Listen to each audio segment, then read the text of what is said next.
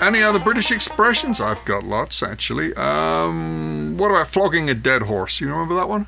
Yes, if you flog a dead horse, you're almost beating a horse to death. You just don't stop.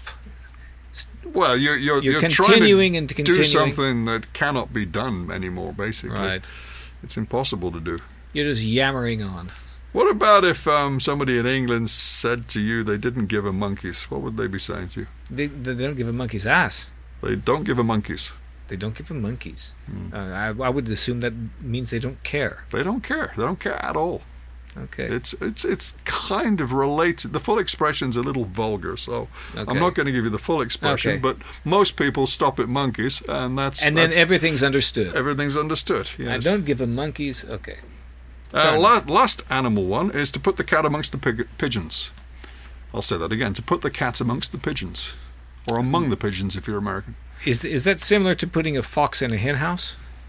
Basically, yes. It's to cause a lot of confusion, to really turn everything into a chaotic state. Yeah, that's basically a fox in the hen house, because the fox is going to eat all the chickens, But basically. the fox in the hen house is slightly different because it's a bit like the poacher turned gamekeeper. The guy you're trying to control against is now running the game. That's basically the idea of the fox in the hen house, isn't it? Yes, the hens have no defense against the fox. There's nothing they can do. Yes, well, they're very similar. The context is slightly different. Well, I'm quite sure the Queen won't say some of the American expressions that I'm going to use today. I have a couple of one semi-vulgar expression, and the rest are basically normal.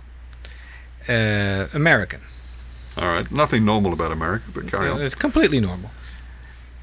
First one. If I were to tell you, G, that you had got something ass backwards, is that positive or negative?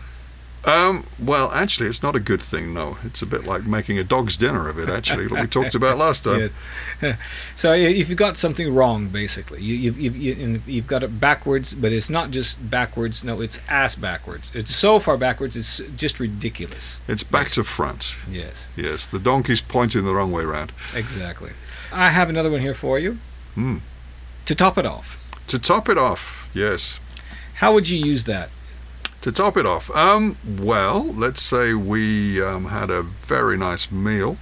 We had all the favourite main dishes, and at the end of the evening, to top it off, we had a very nice brandy to make the highlight of the evening. There you go, to top it off, like the cherry on top of the ice cream. If you have a problem and you don't know quite how to solve it, and if I were to tell you, you just got to put a little elbow grease into that. What would that mean? That would mean try harder, dude. Yes, get it done. Probably need to do a little bit of physical work. Yes. At the end of the day, if you come home to your wife and you say, honey, I have some news. I had a dog's day today. Would that be positive or negative? That would be a pretty terrible day, probably. Yes, it's quite an awful day. No, that's not a good thing. So if you've had a dog's day, you're not happy, everything went wrong, you arrived late to work, you had an accident, you were robbed, everything went wrong that was possible. Yes, not a good day. No. Perhaps you say this also. Let's see what you got. You can't judge a book by its cover. All right, that one we've used, yes. Okay. How about the next one? Up shit creek without a paddle. Yeah, we've used that one too, actually, funnily enough. So the first one, obviously, is that you can't take things at face value. Face value.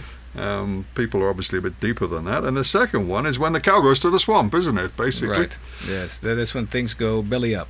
Belly up, yes. Or tits up, as we say. Or how about to stab someone in the back? That would be to betray.